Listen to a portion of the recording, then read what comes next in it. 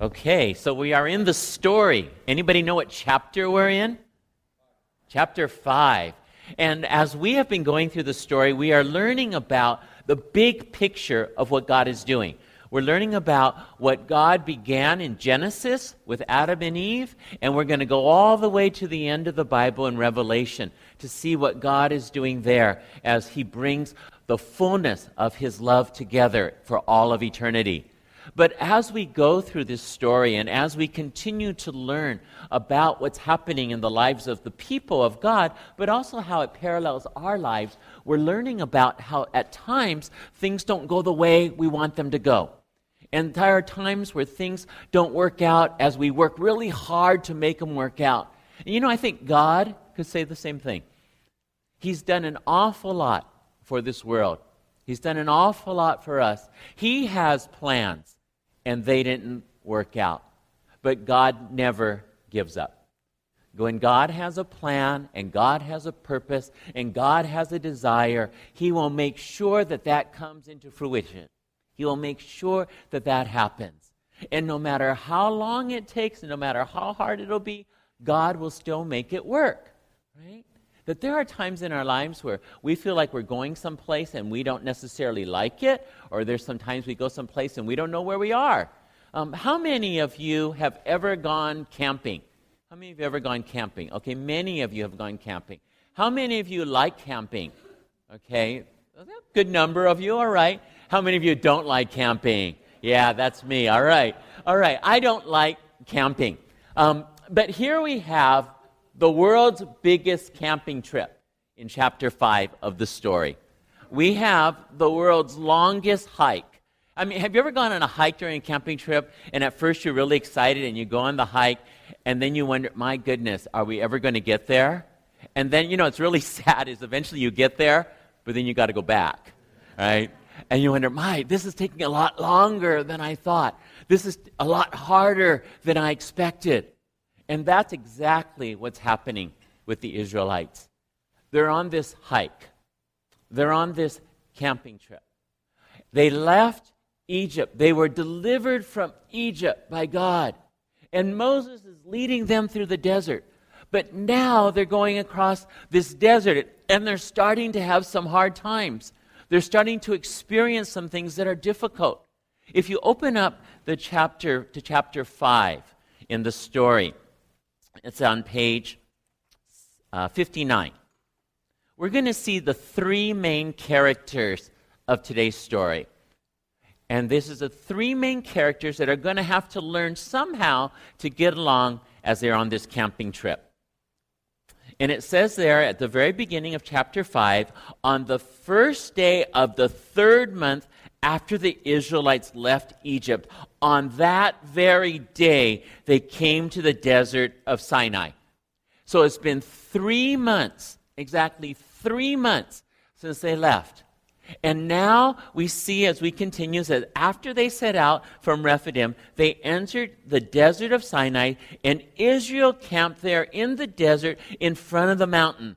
Then Moses went up to God, and the Lord called to him from the mountain and said. Now, right before we go into hearing what God said, we see these three main characters. They are, of course, God, and they are Moses, and they are the Israelites. And they have to learn somehow to get together and to get along. One of the things that you learn when you go camping is that life isn't perfect. And I remember the very first time that I went camping, and I'm not a person who wants to go camping or likes it, but my family was going, and if I didn't want to be alone, I had to join them. And so we went camping, and as soon as we got there, we were getting out our tent, and it starts to rain. All right, this is my introduction to camping. And so I'd never put up a tent together, but I had to learn to put up a tent in the rain. And it was miserable, and I was already saying, see, this is why we should never go camping, all right? But camping has many good things to it. There's many things you can learn in camping. There's a family therapist, an author, his name's Gary Smalley, and Dr. Smalley's written quite a few books, and he's done a lot of research. And he's done research about families and about things that make families good. And so he did a survey and a study, and he found 30 families that were extremely satisfied with their marriage, extremely satisfied with their relationship. And so he did a survey with those 30 families, and he asked them many questions, and he found out there were two things that were very unique and distinct that every one of the families had. And the first one is that every family had a commitment to being together as a family. They had a commitment that they would work their schedules so that no matter what happened during the week, they would have plenty of family time. That meant that they would have to turn down opportunities of things that they could do. It meant that they also had to work schedules out so that the children could be with the parents and the parents could be with the children. And so that was the first thing that he found out, was that these families had a deep commitment to unity and union and time together as a family. The second thing that he found out about these families is that all 30 of them loved to camp. All 30 of them loved to camp, all right? And he didn't like to camp himself. But he said, look, if I've done this research and I want a happy family, then I have to also learn how to camp. And so he went camping to try to figure out why it is that these families enjoyed camping so much. And he found out in 2 words. He said they are planned disasters. Planned disasters. Because he said that when you go camping, you can be certain that there's going to be certain disasters. You can be certain there's going to be certain problems. And that these are going to make the family have to work things out. They're going to go in arguments together. You're in the car, and the kid's saying, how long are we going to be there yet? The car may break down. It may rain as soon as you get there. Have to set up a tent. You may get lost on a hike. You may run out of water. You may not have brought enough food. The bear may have gotten into your stuff. All kinds of things can go wrong. The weather can be miserable. It can only rain, but it can be over 100 degrees, which was another time we went camping. Another miserable time. All right? All right. But God uses those times to bring people together. And God was using this time in the desert to bring the people together. And he wanted to teach them something about his love for them and their need to love each other. Andy, we got to get a new thing here. I just have such a hard time with this one. It's always falling. I think maybe because my ear isn't the right shape. Something like that. All right. But anyway, okay, so forgive me for playing with my headset. All right. So we're going to see these 3 people trying to get together, trying to work things out. And whenever you go into a situation like camping where things can be sort of hard, one of the things you find out is everybody acts like themselves. They no longer try to be like anybody else, all right? They don't try to put on facades. They don't try to be really nice. If you're unhappy, you're unhappy. If you're glad, you're glad. If you're mad, you're mad, all right? Those things that happen on camping trips. Well, we're going to see in this that these 3 people all act like themselves. So God's going to act like God. The people are going to act like people. And Moses is going to act like people. And so the first thing that we want to see is that God, being God, makes an agreement with the people to take care of them. And it's called a covenant. And so God, being God, establishes a covenant, and he does this by giving commandments to the people so that they have their part in the covenant too. And so God, being God, establishes a covenant and commandments to rule them. All right? God's in control. God is God.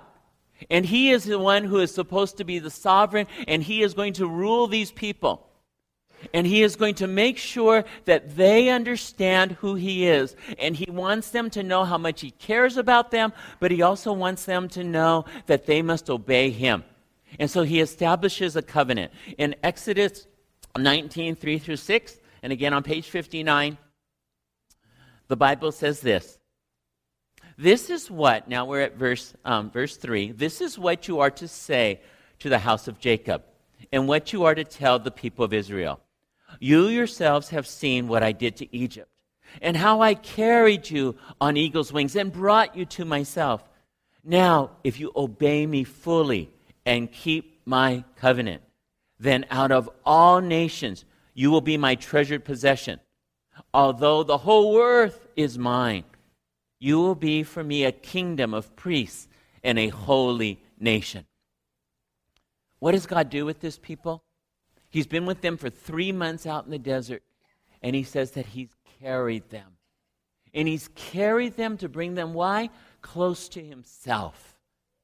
And he says, therefore, I'm going to establish something with you that you might know my care for you, and it is my covenant with you. God's going to give a covenant to the people of Israel. And God's covenant is his promise to be faithful. God's covenant is his promise to be faithful. A covenant is very different than things that we're used to today. We're used to contracts, especially in a nation like ours with lots of lawyers and with lots of politicians. We're interested in contracts. And contracts are very, very different than covenants. A covenant is about my promise to protect you. A contract is about my need to protect myself. So contracts are about protecting myself. Covenants are about protecting you. Contracts are about what you're going to give to me. But covenants are about what I'm going to give to you. So covenants say, I'm going to take care of you. Contracts say, what are you going to do for me? And finally, and very importantly, a covenant is our guarantee that even if we are faithless, God will remain faithful. Because God is making a covenant. God is making a promise. Therefore, the covenant that God makes with his people is his guarantee, also our guarantee that he'll be faithful. And so God's promise to be faithful is in his covenant. But he doesn't just do this for us, and he can't force it on us. And therefore, he has to also let us have a role in it. And that's where the Ten Commandments come into play. Is that God has given us the Ten Commandments. And we see them in Exodus 20, 2 through 17. And these are the conditions of which the covenant life grows. In other words, yes, we have a covenant with God. We have a covenant where he promises that he's going to take care of us. But at the same time, there's something that we have to do. And that is, we get to obey the commandments. These are God's conditions so that our lives will be the way God wants them to be. And so we have these 10 very well-known commandments, right? I didn't write them out for you, but I want to see how many do you remember. So anybody know what's number 1? What's number 1? You shall have no other gods before me. Okay, so good. Commandment number 1 begins with God, which is a good place to begin. No other gods but me. What's commandment number 2? You shall not make any idols, any graven images. What's number 3? You shall not misuse the name of the Lord your God. And what's number 4? Remember the Sabbath and keep it holy. And so God has these first 4 commandments that have to do with his relationship with him. That God wants us to have this good relationship with him. Therefore, the conditions of our relationship with God are connected to our obedience to the first 4 commandments. Now, the next 6 commandments deal with our relationship with one another. The next 6 commandments deal with our covenant relationship with God, but also as being part of a covenant community. Okay, so what's number 5? Thou shalt honor your father and mother. All right? Now, as you look at these, I tend to look at them as orders of things that we might call important. All right? Things that are really things that we agree here in the world are really important. So the next one is, thou shalt not what? Kill. And I think that's very interesting, like right after thou shalt honor your mother and father, right? You know, thou shalt not kill, like your children at the same time, all right? Thou shalt not kill, all right? And then, what's the next one? Thou shalt not commit adultery, right? So adultery, you'd say, well, okay, I didn't kill somebody, but I still did something grievous. So number 6 was murder, okay? What's number 7 was adultery. What's number 8? Thou shalt not steal. Okay, and number 9? What's that? What? Okay, thou shalt not lie. And the last one, thou shalt not covet. Okay, thou shalt not want to take something that belongs to somebody else. And so these others, these 6, are our covenant commandments from God of how we live out our covenant relationship with God and with each other. And so God wants us to know that just like sunshine is needed to grow flowers, so is obedience to the covenants needed so that we will grow in our relationship with God. We're used to rules in our world. We understand that rules and conditions are important. And so we have these rules to protect us. We have these rules to guide us. Rules are necessary, though there isn't chaos. In sports, there's rules, right? So that people play fairly. And when you win, you know you won fairly. In education, you don't cheat, right? So that you learn on your own. In marriage, you're faithful. Those are rules so that you can enjoy love. So these are conditions of our relationship with God. But what's important to know is that though these are conditions, it's not the same thing as earning. Right? See, we don't earn God's love by obeying the 10 Commandments. We simply live in the law that God gave us that makes things grow. So, for example, I don't earn my wife's love by being nice to her, right? I don't earn her love. She doesn't earn my love. We already have this love. But for us to enjoy this love, we have to live by certain rules. We have to be faithful to each other. We have to be kind to each other. We have to be nice and sharing with each other. We have to live out the commandments so that our love will grow. If I want to enjoy the covenant commitment that I have with God, just like if I want to enjoy the covenant commitment that I have with Carol, I have to obey the commandments. I don't earn love. I simply enjoy and receive it because I'm living within the commandments of what God has given. These are God's promises to us, that if we want to enjoy the happiness that He gives, that we will agree to walk with Him. So He gives us these commandments. He gives us these conditions so that we can walk and know His love for us. But also, He wants us to know this love amongst ourselves with each other. And so God gives the people an opportunity. And the Bible tells us that the people seem to understand this at first. So they are willing to do what God says they are to do.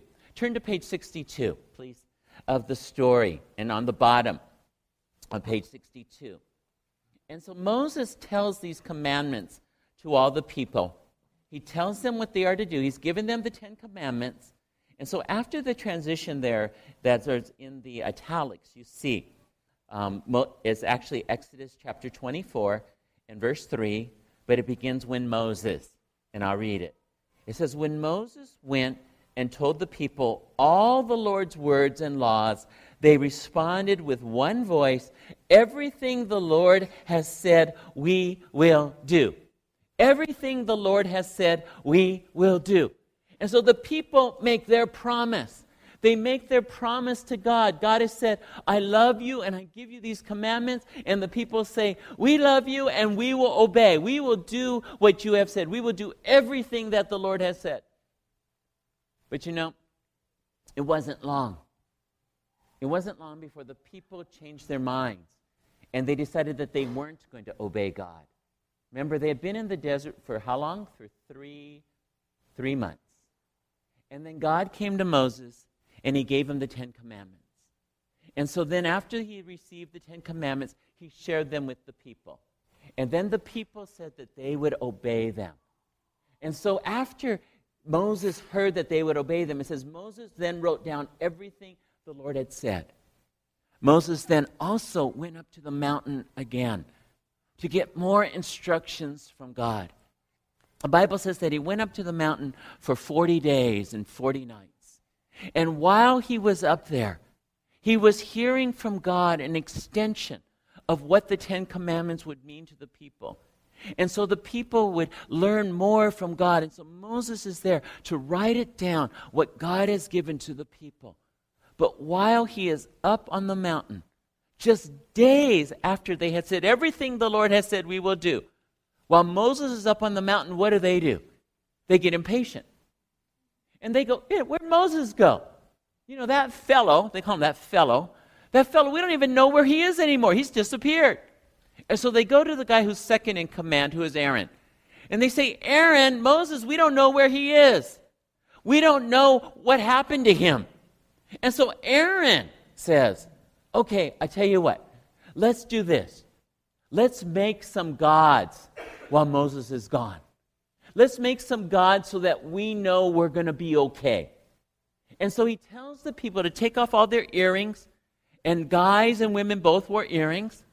And you have a couple million people, so you got plenty of gold coming from all those earrings. And so they throw the earrings in a pot, and they make a calf. They make a golden calf. And then Aaron says to the people, these are your gods, O Israel, who brought you up out of Egypt. And what's going on with Moses at that time?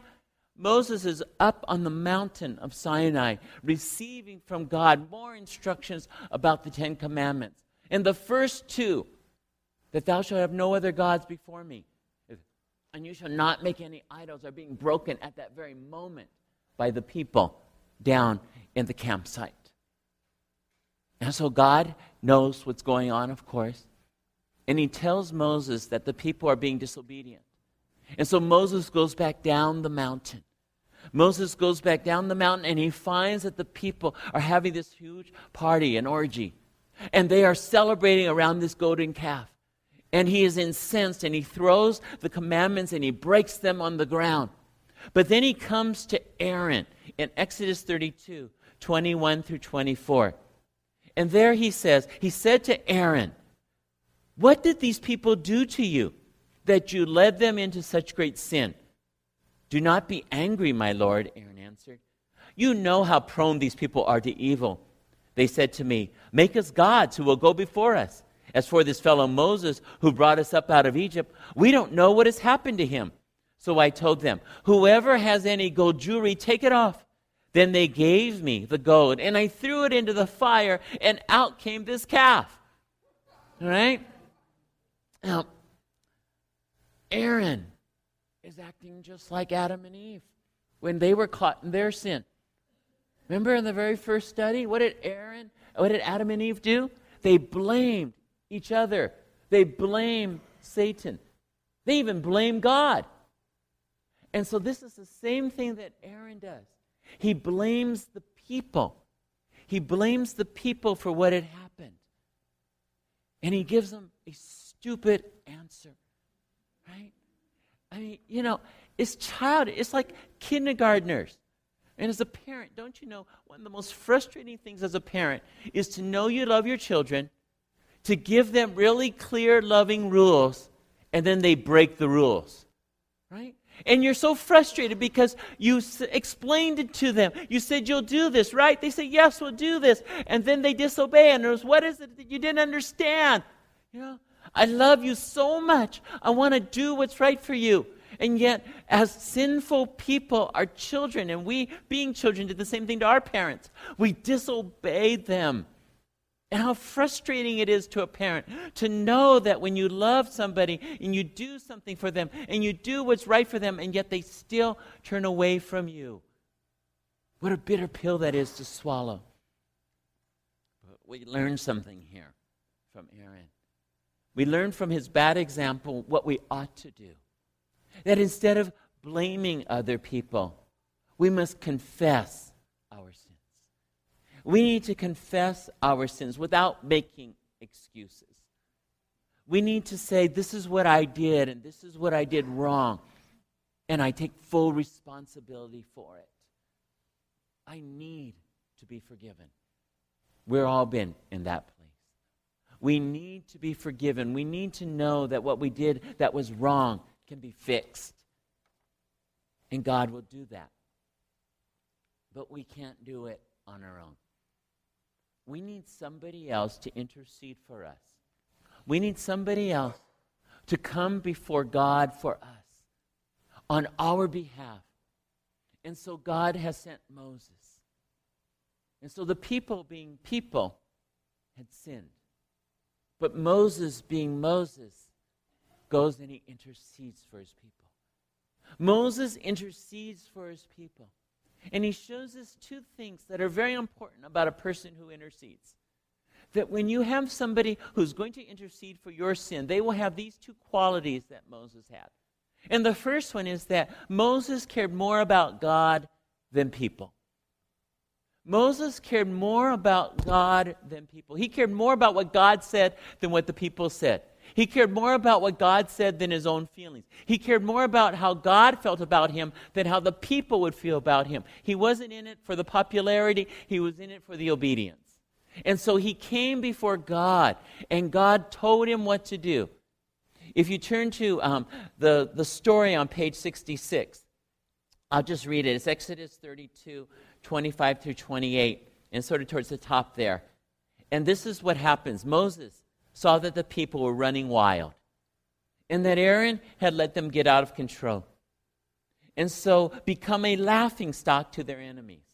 So he stood at the entrance to the camp and said, "Whoever is for the Lord, come to me." And all the Levites rallied to him. Then he said to them, "This is what the Lord, the God of Israel, says. Each man strap a sword to his side. Go back and forth through the camp from one end to the other, each killing his brother and friend and neighbor." The Levites did as Moses commanded, and that day about 3,000 of the people died. And this is sort of harsh. And as we read this in the Bible, we go, wow, this is hard too. Why is it that God would do something like that? Why is it that God would instruct Moses to kill these people for their sins? One reason is that God is holy, and that God has a righteous standard. And you and I find it harsh and hard to understand because we don't fully understand the depths of the pain of sin that there is to God. We don't understand the depths of his love for holiness and righteousness. And that there are times where God acts in extreme ways so that we might learn the lessons, so that we don't have to pay the price that other people paid. And we also learn here from this intercessor, Moses, that he cared more about what God said than what the people would think. And so he said, "Who is on the Lord's side?" And a tribe of the people called the Levites came to him and said, "We are on the Lord's side." So Moses said, "All right, if you're on the Lord's side, then do this. Take your sword and kill your brother, your friend, and your neighbor who has sinned against God." And I agree, it is hard and it is harsh. But this is how God feels about sin. This is how important it is for God to alleviate sin out of the camp of the Israelites, and how he wants to alleviate sin out of our own lives. Now that's the first quality of an intercessor. But the second one balances it with grace and understanding and mercy. Because we see that Moses cared more about others than about himself. Moses cared more about the people than he did about his own safety. Moses cared more about the people's lives than he did about his own. In Exodus 32, right afterwards, verse 30 through 32, the Bible says, "Now Moses had done and obeyed God, and then the people had died because of the swords of the Levites." But then it says, "The next day Moses said to the people, 'You have committed a great sin. But now I will go up to the Lord. Perhaps I can make atonement for your sin.' So Moses went back to the Lord and said, 'Oh, what a great sin these people have committed. They have made themselves gods of gold. But now, please forgive their sin. But if not, then blot me out of the book you have written.'" Moses cared more about the people than he did about himself. Moses would rather that he die with his people than that the people not walk with God. Moses wanted the people to walk with God. What makes an intercessor like this? What qualities are there in an intercessor? What does he know, or what does she know that is so important that allows them to be able to say such a thing to God? "Lord, blot me out. Let me not go and be with you if they're not going to be with you. Let me suffer with them if they're going to suffer. Even though I may not deserve it, let me go the way they're going, because I relate to them and I care about them. That's what it is. Moses so relates with the people, and he loves them unconditionally. And he's unselfish to the max. And I think most of all, he realizes that God is a gracious God, and that God is a forgiving God, and that God is a merciful God. And so Moses pleads on behalf of the people, even saying in so many words, God, I would rather die for them than have them die. That's the heart of an intercessor. And it is in these same two ways that we see that Moses is a picture of the coming Messiah. It is in this way that we see that Moses shows us what Jesus would be like when he came.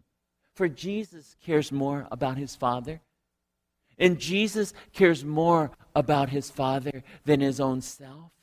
And Jesus cares more about others than himself. He wants to do his Father's will. He wants to be what the other people cannot be. He wants to pay the price of their sins. And so Jesus comes into the world. And God has been God. And the people have been the people. And Moses have been Moses. But now Jesus, being God, fulfills the covenant. And he does so with his blood. That the people could not fulfill the covenant through their obedience. And so Jesus fulfills it with his blood. Again, we see a forepicture of this. We see a picture of it in the life of Moses and the people. If you go back to page 62, where we had read of the commitment that the people had made before God. It's sort of at the bottom of page 62. Moses had told them the 10 Commandments. And then we read again in verse 3, everything the Lord has said, we will do. Moses then wrote down everything the Lord had said. He got up early the next morning and built an altar at the foot of the mountain and set up 12 stone pillars representing the 12 tribes of Israel. Then he sent young Israelite men, and they offered burnt offerings and sacrificed young bulls as fellowship offerings to the Lord. Moses took half of the blood and put it in bowls, and the other half he sprinkled on the altar. Then he took the book of the covenant and read it to the people. They responded, we will do everything the Lord has said. We will obey. Moses then took the blood, sprinkled it on the people, and said, this is the blood of the covenant that the Lord has made with you in accordance with all these words. And so the people had heard of the covenant of God. But at that same time, when they had said, we will do everything that the Lord has said we will do, they then had a worship ceremony where Moses made a sacrifice of animals. And then he took the blood of those animals and he sprinkled it on the people. And he said that this is the seal of the covenant that you have made. This is God's seal to you. This is God's promise to you that over the covenant and over the book of the law will be the blood of the covenant. The blood will cover you. The blood will be the thing that seals me to you with this covenant. Well, the people had been disobedient, but God would be faithful. And years later, when Jesus came, he would fulfill the covenant that the people had made with God, and God had made with the people. In Mark chapter 14, verse 24, verses that we say when we take the Lord's Supper, we take communion. We repeat these words of Jesus, where Jesus said, this is my blood of the covenant, which is poured out for many.